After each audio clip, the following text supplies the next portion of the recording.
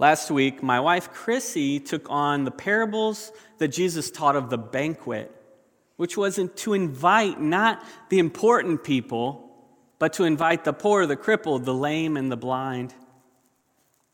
And those who exalt themselves will be humbled, while those who humble themselves will be exalted. That was the great welcoming table for all. And this week, I'll be focusing on gathering together from the book of Ephesians. In this book, Paul was writing to the churches of Ephesus, most likely sent to one church and then circulating around to probably 6 or 7 churches in the region. Ephesus was a large port city. It was actually considered the gateway to Asia. It was in the present-day Turkey, and it was just outside the city limits that you would find the Greek goddess temple of Artemis. It was considered one of the 7 wonders of the world. And inside the city, you would also find a large Jewish community who had a synagogue. And then there was this new creation called the Way, which was a combination of people from the Greek temple of Artemis and the people from the Jewish synagogue. They were now Christians. The famous Apostle Paul introduced Christianity to this region around 53 AD, and then he wrote this letter 8 years later, it seems. Of all Paul's letters in the New Testament, Ephesians is a little bit different. See, all the other letters that Paul wrote seemed to be like correcting or rebuking churches. This one took what seemed to be the high road. This was a totally different approach. Many biblical scholars see it to be the greatest piece of writing in all history. In fact, an English poet said, "The most divine composition of man is the book of Ephesians." But what makes this book so special? Well, as I said, he's not correcting errors when Paul wrote this book. Instead, he offers something much more universal. He offers a language that seeks to unite a very polarized community or world. Can we relate to that? Could we all use language? Could we all use some wisdom to unite this very polarized world that we live in right now? I think we could. And then you had the pagan worshipers at the temple. You have the Jewish community. You had brand new followers of Christ called the Way. And the followers of the Way, where did they come from? Well, they came from there. They were local. They traded in the marketplace. They lived amongst each other. They were the pagan worshipers at the temple of Artemis. They were the Jewish worshipers at the synagogue, coming together, deciding this is this new faith that we want to follow. This is the way. So you can imagine when 2 groups like that with totally different backgrounds come together, there's going to be some fights. And Jewish Christians were demanding that Gentile Christians follow their traditions. In order to be accepted into the group, Jewish Christians expected that Gentile Christians would be circumcised. People were either fighting or biting their lips in reticent silence, and just like we find it here, even in Titletown, USA, people were divided. If ever there was a time for a good word, I'm guessing it was then. So enter the letter, known by the biblical scholar N.T. Wright as a breathtaking view of the entire landscape of the New Testament. This one is worth the read, and I'm going to read it with these slides. Ephesians 2:11, don't forget that you, Gentiles, used to be outsiders. You were called uncircumcised heathens by the Jews, who were proud of their circumcision, even though it only affected their body and not their hearts. In those days, you were living apart from Christ. You were excluded from citizenship along the people of Israel, and you did not know the covenant promises God had made them. You lived in this world without God and without hope. But now you've been united with Christ. Once you were far away from God, but now you've been brought near to him through the blood of Christ. For Christ himself has brought peace to us. He united Jews and Gentiles into one people in his own body on the cross. He broke down the wall of hostility that separated us. He did this by ending the system of law with its commandments and regulations, and he made peace between Jews and Gentiles by creating in himself one new people from 2 groups. Together as one body, Christ reconciled both groups to God by means of his death on the cross, and our hostility toward each other was put to death. He brought this good news of peace to you Gentiles who are far away from him, and peace to the Jews who are actually near. Now, all of us can come to the Father through the same Holy Spirit because of what Christ has done for us. Can you imagine the change in attitude? When these people who are completely divided heard this, can you imagine the reckoning that they might have been feeling? I can imagine some of them maybe put their heads down in shame, realizing how much fighting they were doing. When Christ had actually taken those two groups and made them one, he had put to death the division. But we all know that even though Christ put to death the division, it takes our own actions to change that today in many ways. It takes our own ability to say, I am not going to divide anymore. I'm going to find ways to make peace. It's almost like there was a silent reckoning. They realized that they were dehumanizing each other. But I'm sure for many others it took time. And recently, I watched the movie Remember the Titans with my girls.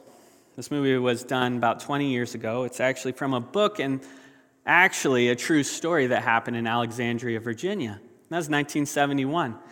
I think it's quite amazing that this is Black History Month because we had just studied that. And I realized that just 4 years ago, I lived 10 miles from Alexandria, Virginia. And that's also 10 miles from the center of Washington, D.C. So at that time, segregation and exclusion was the common. That was it. Up until this point, the high schools had been completely segregated, as you might already know. White students in one school, black students in another. However, the law changed, and it forced this high school, T.C. Williams, to bring them together in one school for the very first time. And if you've seen the movie, you know it caused so much chaos. It became the battleground for racial tension in America. So, to appease the black community, they hired a black coach named Herman Boone. They hired him over a Hall of Fame coach. Boone takes the position with hesitation, but without apology, in the African American community sees him as a hero. The team experiences many highs and lows, and they struggle to learn to accept one another and to play football together to the point where they unify enough to win the state championship. It's an incredibly inspiring story. And we watched it because my girls are homeschooled, and we wanted to spend time on the civil rights movement a couple weeks ago. So we watched that movie, and we were like, this is just unreal. And what perfect timing, because we're very polarized now. There's no way to compare now to the civil rights movement, to the 60s. There's no way to compare that. Apples and oranges. But do you know we're divided? And maybe the best thing about it is we're being honest about it now. We're not just pretending. Whether it's refusing to shake someone's hand on national television or ripping up a piece of paper in the background on national television, we have division. And I'm not here to provide a hot take on either of those things. But all I know is we've got division and everybody's being honest about it. So that might be the first step to finding some sort of peace. I don't know. I hope it is. But when I watched that movie, I learned a few things. First of all, Coach Boone immediately forces these players to get on a bus together, and they weren't supposed to. They didn't want to do it. They did it anyway. Did it change much at the time? You couldn't see it on the surface, but it was starting to change something. The next thing he did is he made all the students get together one-on-one, learn something from the opposite race. That's pretty impressive. They didn't want to do it. They had their notebooks in front of them. They were hesitantly asking questions. And what came out of that, and many other experiences, is that they learned to understand each other a little better.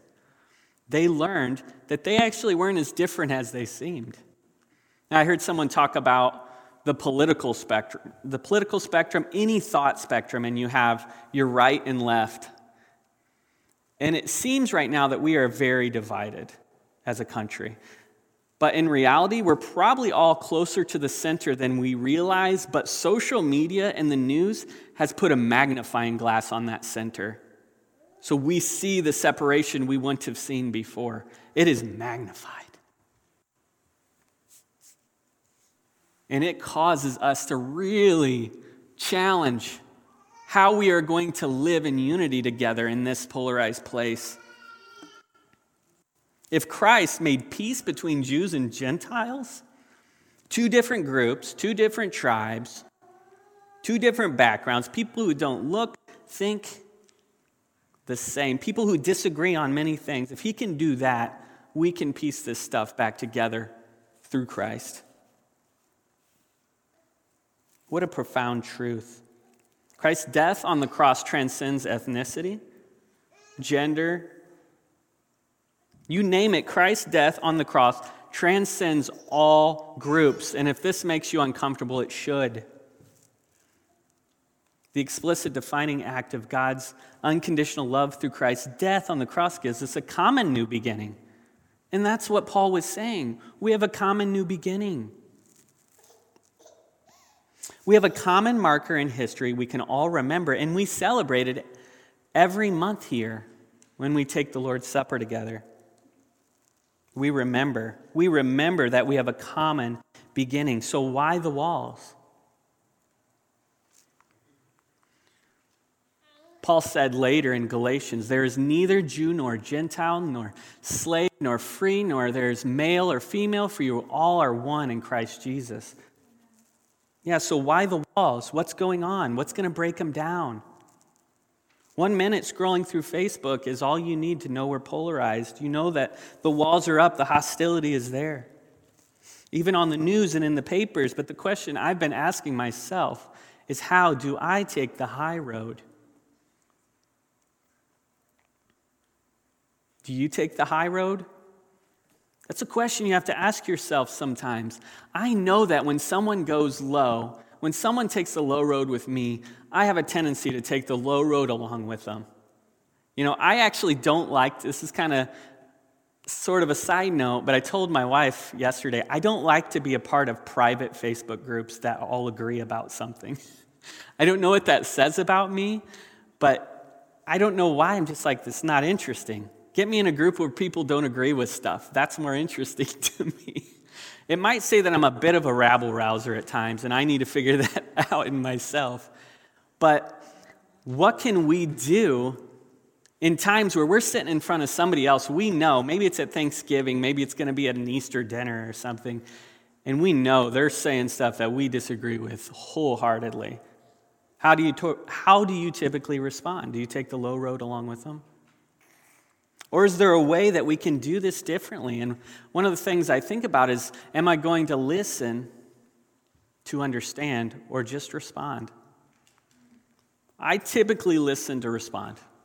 I'm already thinking about what I'm going to say next to you when you share something with me. But what if we could actually sit down like they did in Remember the Titans with our notebooks and say, I actually want to get to know you. Why do you feel that way? Do we even do that anymore? Are we in a climate where that's just not possible? Sometimes feels that way, but I can guarantee you it's not. We can do this. We can listen to understand. We can give each other their dignity back. We don't have to dehumanize. Our two groups have been made one. And when we are seeking to understand, are we simply reacting to people? Are we letting our frustrations and our fears just seep up to the surface and boom, I am angry? Or can we thoughtfully respond to people? Can we connect with people where they are right now? I don't know. It's hard for me. It is so hard for me. This is one of the most challenging things. It's easy, though, to only surround ourselves with people we agree with. You know, you kind of hunker down in your echo chambers. It's easy to do that, but it's really hard to get around people who don't think like us, act like us, who don't look like us. But life is inevitably filled with that. We're constantly with people that don't think like us. don't look like us, don't come from the same backgrounds. But if we just stay in our caves, we're just going to isolate ourselves and eventually dehumanize the people around us. And it's just another brick in the walls of hostility. But Christ made peace between Jews and Gentiles. 2020 is gearing up to be another year of polarization. We already have 5 weeks or so, 6 weeks of that. You see it all over the place. And no one is pretending to like each other. We can choose to stay silent. We can choose to stay neutral and assume that things are going to get better, or we can show up. And when we are in those positions where we have the choice to respond or react, are we going to choose to be right, or are we going to choose to be light? I've heard that recently, and it sounds a little silly, but are we going to be light? How we respond and react to people matters. My mom used to always say she was a motivational speaker for Lincoln Financial Corporation. She traveled the United States. And she used to always say, people don't care what you know until they know that you care. And that's always stuck with me. Now, has it always been how I've responded? Absolutely not. But I do know that because I know it for myself. The people that I respect the most are the people that I know care. So are we going to show up and care? We can seek out people that think differently than us. We can choose to be light. We can choose to passionately humanize people and refuse to go low by excluding people based on how they're not qualified, based on their political affiliation. I know I'm not supposed to talk politics, but that's the division, so I'm okay with it. If it makes us squirm in our seat, good. Let's be honest. We're divided. That is not the way of Christ. I thank God for Pilgrim Congregational Church, where I see people who think differently, who have different backgrounds, but are choosing to be family anyway. And I see that happening here all over the place. But we still step out of this place. We still go into the workplace. We still see our families and our friends and our strangers that are around us every day. Listen, I know it's not easy. I don't even do it most of the time, but we can't pretend like division doesn't exist anymore. What if we pursued peace? There's a big difference between keeping peace and making peace. Making peace is not passive. It takes a lot of intentionality and hard work. There's a pastor and author who said, the church is not to be found at the center of the left and right. The church is to be a species of its own kind, confounding both left and right and finding its identity from the grounding center of Christ's death on the cross. That's hard. Center, neutrality, it seems to be the right approach, but it's not. We have to transcend that. We have to transcend that because our grounding doesn't come from the political world or even the theological debates of our time. It comes from the grounding center of Christ's death on the cross that broke down the hostilities that separate us. Amen? Can we please, God, give us the courage to step out, to show up, to make the peace, to show up and be light in the context of Christ, who made one creation from a fragmented people. We are being called to show up. The absence of conflict is not unity. I've been in plenty of situations. I was trying to think of stories to tell of my own life. Like, this stuff hits too close to home. I'm not sure I can share some of this stuff yet, but I've been in plenty of situations where I've realized that the absence of conflict is not unity. Just because I'm staying silent doesn't mean we're unified. Unanimity is not unity either, is it? Just because we all agree, just because we all think the same, that doesn't make unity. Our church, in the congregational way, says that we are free thinking and we are welcome to diverse thought. So if that's who we are a body that's full of diversity in thought and backgrounds. And we celebrate that. We welcome that. That's what we want. Bring it on. More of that. Our unity comes when we gather together in one body with a common truth. And I'll read this again from Paul. Together as one body, Christ reconciled both groups. He did this by means of his death on the cross. And our hostility toward each other was put to death. Let's remember that every day. And let's pray. God, I thank you so much that you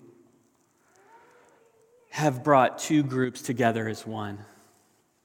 Help us to transcend through your death on the cross all of the division that this world tries to stir up in us, because I don't want to live like that.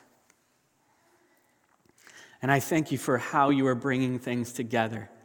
God, give us ways where we can show up, where we can make peace, where we can look someone else in the eye and tell them that they are worth it, that they are loved, that we have a common truth, that we have a marker in history that brings us together.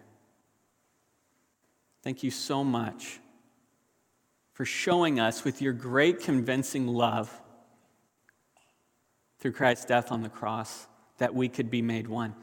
In your heavenly name, amen.